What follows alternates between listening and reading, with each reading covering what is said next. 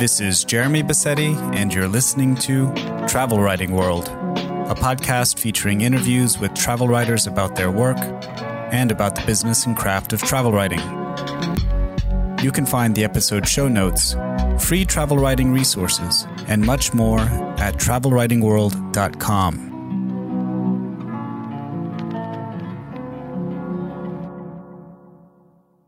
Hello, everyone.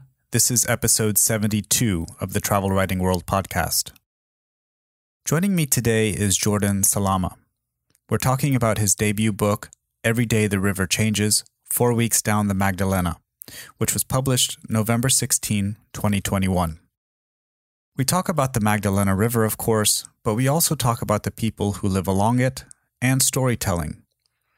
We also talk about the future of travel writing, decentering the self, and about the critical importance of community in any writing project. When it comes to these topics, I think you'll find Jordan to be wise for his age.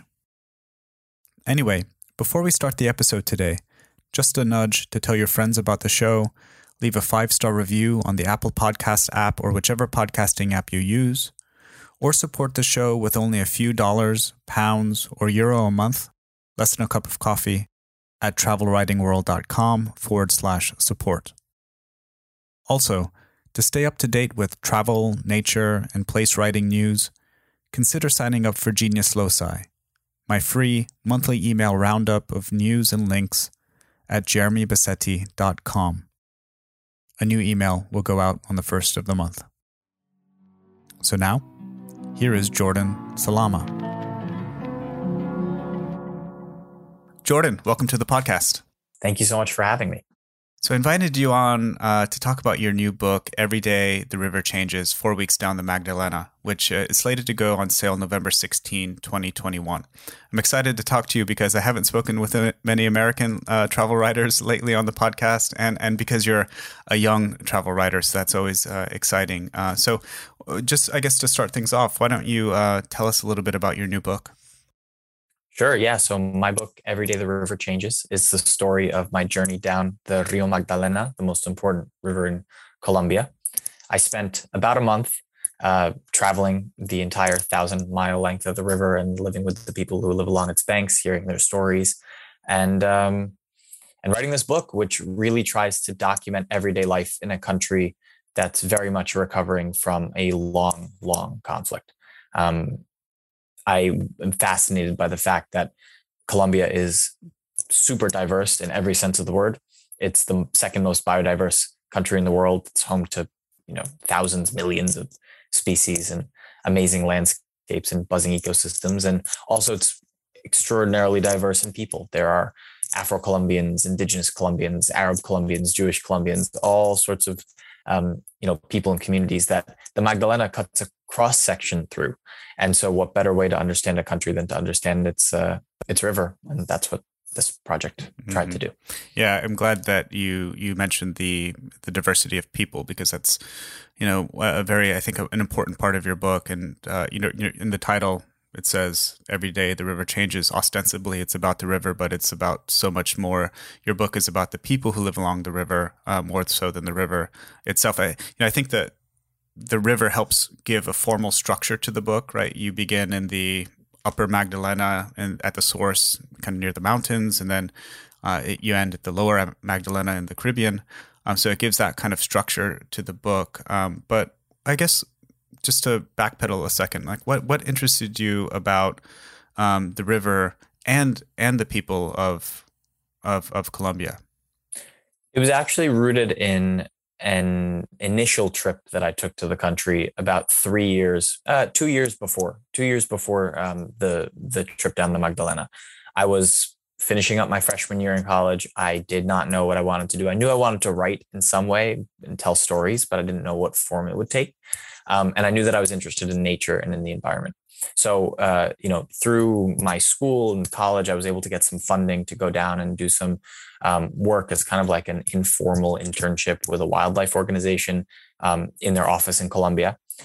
That gave me the opportunity to travel all around the country and working in rural communities and learning about their relationship with nature and their field projects.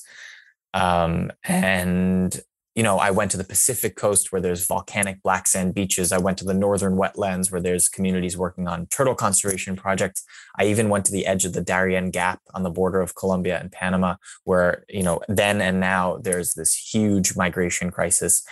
Thousands of Haitians, Caribbean islanders, and Africans and people from India and South Asia fly to Latin America and then embark on a kind of treacherous walk towards the Mexican border with the US. And that's this like uninhabited stretch of jungle. It's the most dangerous part of the journey. So I saw that.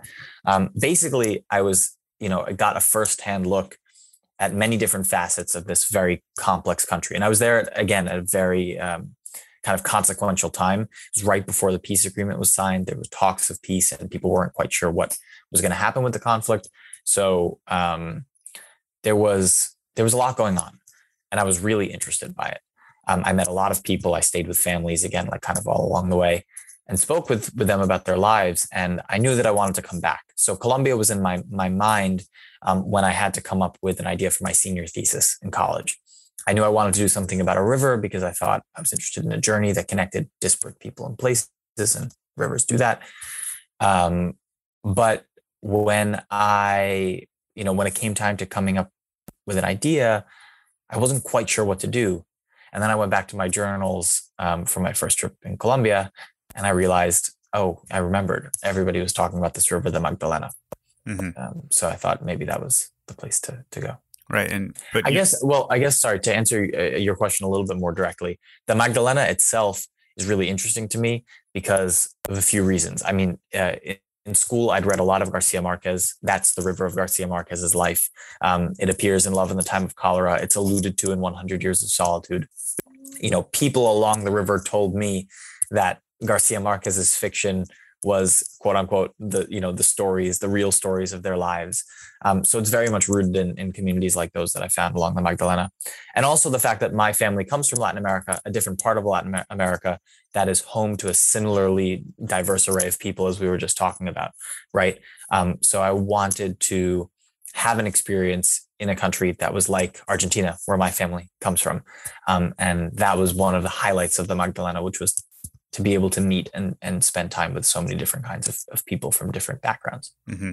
Yeah, this diversity question is interesting in your case in particular because of your background coming from Argentina or having some kind of roots in Argentina, but your family come from the Middle East, essentially, from this kind of unlikely sort of combinations, being an Arab Jew, right?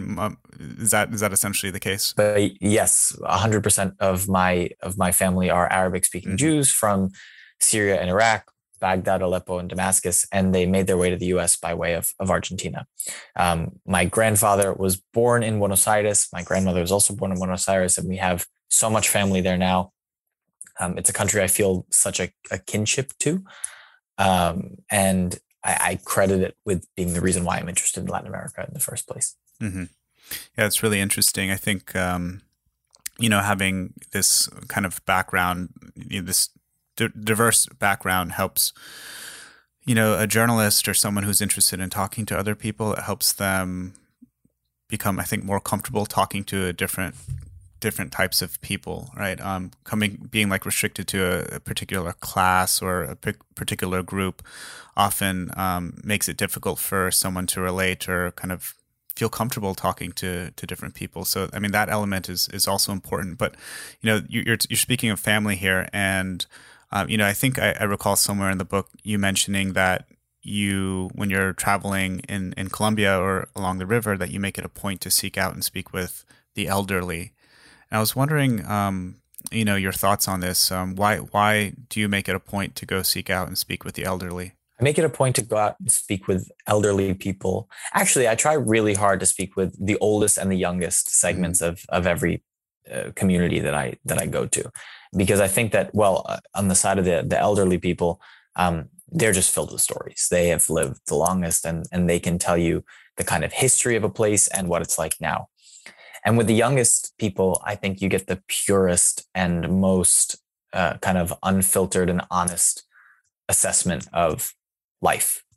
And so I think that having those two, don't want to use the word jaded, but very informed and long-lived perspective, and then the kind of newer, unfiltered perspective. I think that gives a really good spectrum of being able to kind of assess what things are like on the ground in a place. Mm-hmm.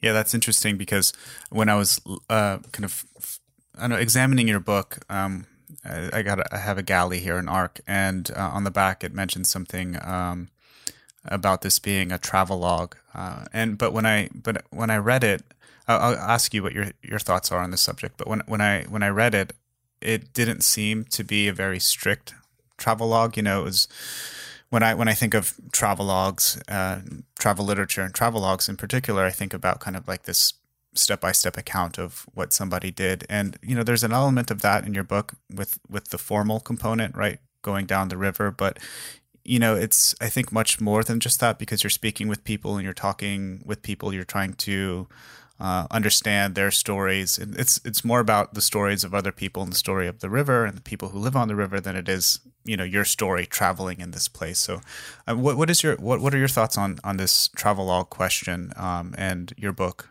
Like, what do you think? How do you look at it?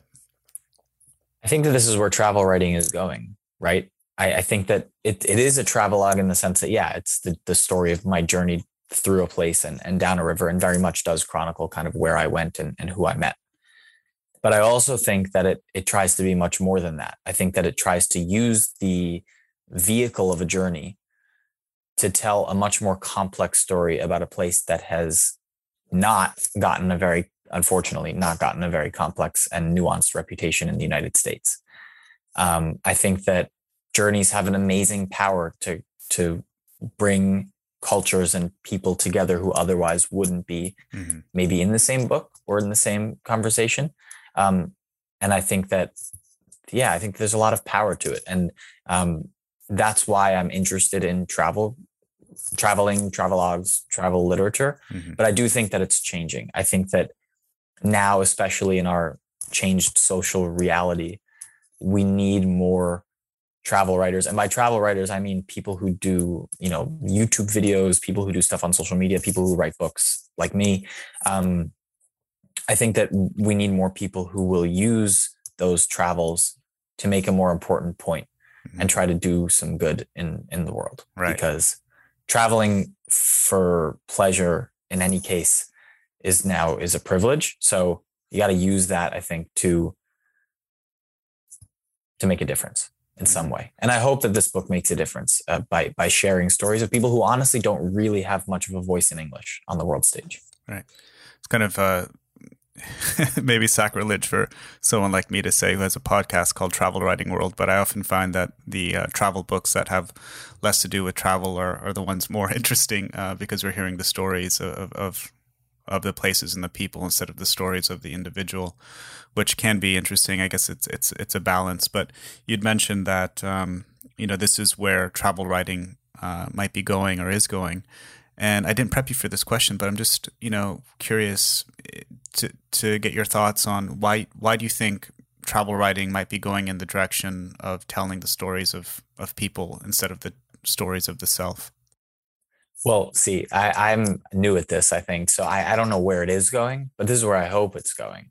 And I think that I'd like to hope that it's going in that direction because of this idea that, centering ourselves, the writer being the sole focus of a journey through a place that's not their own is, if it's not a story about themselves, if they are not the focus of the entire book, meaning it's not a memoir that tries to unpack some family, history or something deeply personal, right?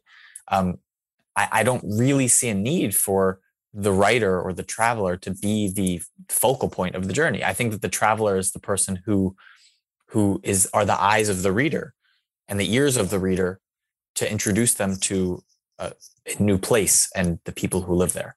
I really do think that the travel writer should be only the messenger, especially when the place is not a place where the travel writer comes from. Mm-hmm. Yeah, we think about some of these kind of classic travel logs from the post-war period in England. They're very self-centered, and I don't mean that in the negative context, but in terms of the narrative, it's about the self. And it's not to say that those books are bad, but I think you're right to pinpoint and to double click on this idea that something else is afoot, right, with travel narratives. And frankly, it's sometimes just more interesting to to read about a diverse group of people than just the same person over and over and over. And there is like why? Yeah. Sorry to interrupt you, but like, why go to a place that's so interesting right. and different if all you're going to do is talk about yourself? Right. Yeah, that's the funny part about that. But more critically, in kind of the kind of travel writing and even nature writing, auto nonfiction, right? Writing about the self. And in the debates about writing, there is kind of this controversy or a critical debate really about, as you mentioned, decentering the self and whether or not writers have kind of any kind of ethical basis to write about other people, right?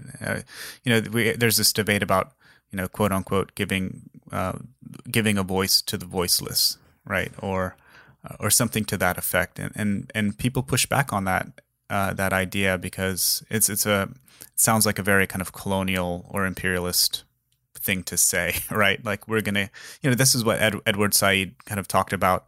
I'm kind of like digging into the filing cabinets of my grad school training, and one of Edward Said's criticism about travel writing is that these writers, usually Western, posh, kind of imperialist writers, would speak on behalf of other people, right?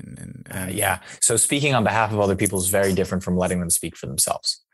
And I think that that's where I mean, I'm still figuring this out myself, but there is a difference between those two things. I think that that there's tremendous value.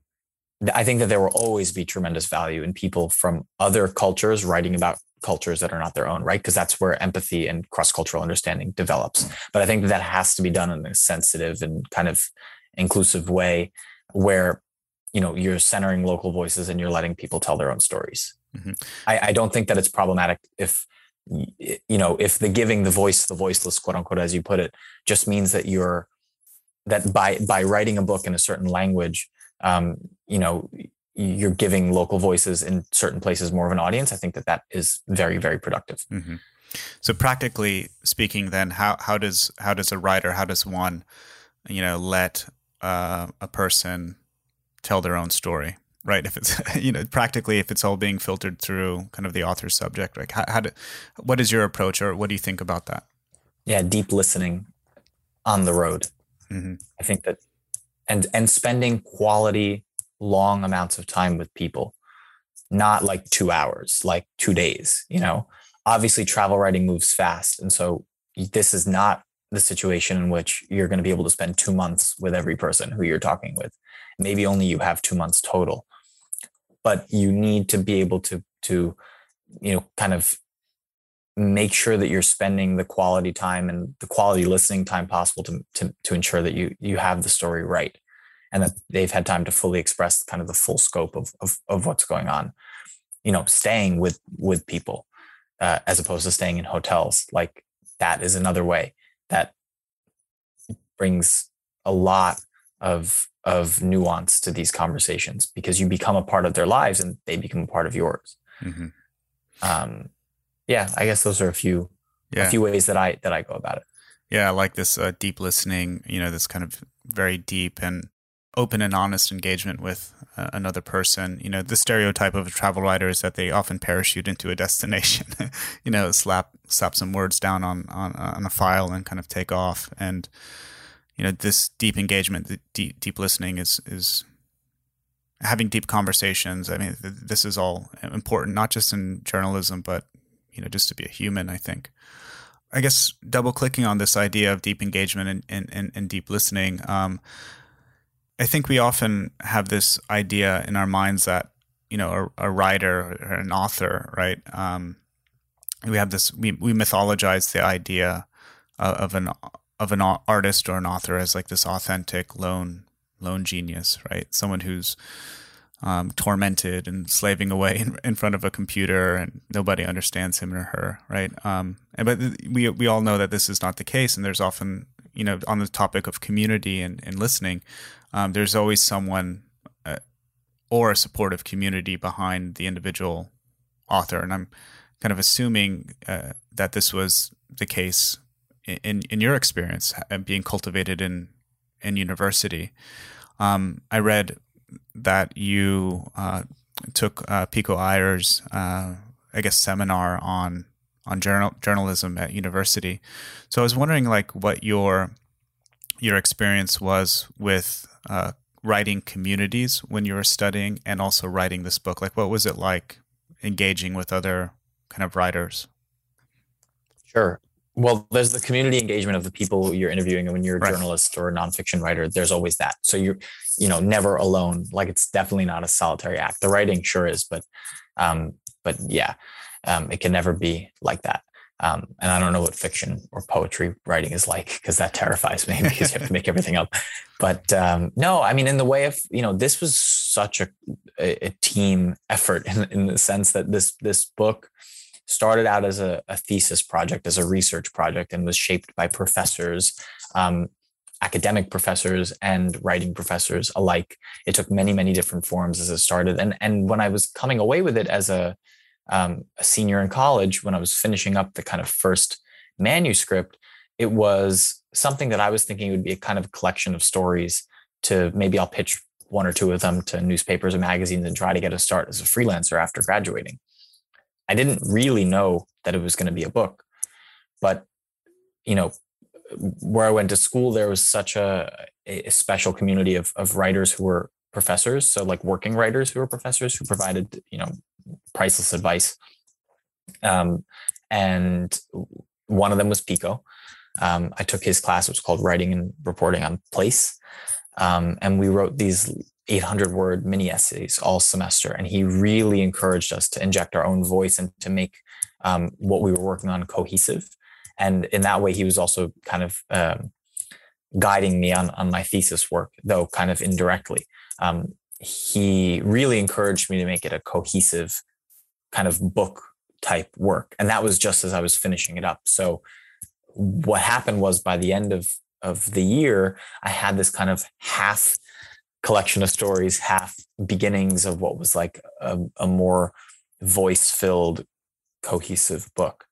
And when I was presenting the project to a panel of journalism professors at the end of the year for my thesis defense, one of them, a New York Times columnist by the name of Jim Dwyer, who I actually hadn't met before, he came up to me at the lunch and introduced himself afterwards and was like, hey, I think this could be a book, and I know an agent who would really like probably to represent it. And he introduced me to my now book agent. And then kind of one thing led to another, and it became a book. But yeah, I guess, no, I mean, if I was operating in my own vacuum, this would definitely not be anything that anybody else was reading. It would just be sitting on my shelf as a thesis that I probably never would go back to. But it meant a lot to me. And also the fact that it, I guess, spoke to other people who were in a position to help is something that I'll always be grateful for. Mm-hmm. I'm 24. People took a chance on me, a big chance on me. And I hope that it pays off. It's one of the things that I'm kind of most nervous about with this book coming out. So that's why I hope people will pick it up and understand that it really is an honest story of a young person's journey down a river in a specific place. It doesn't try to be much more than that. Mm-hmm.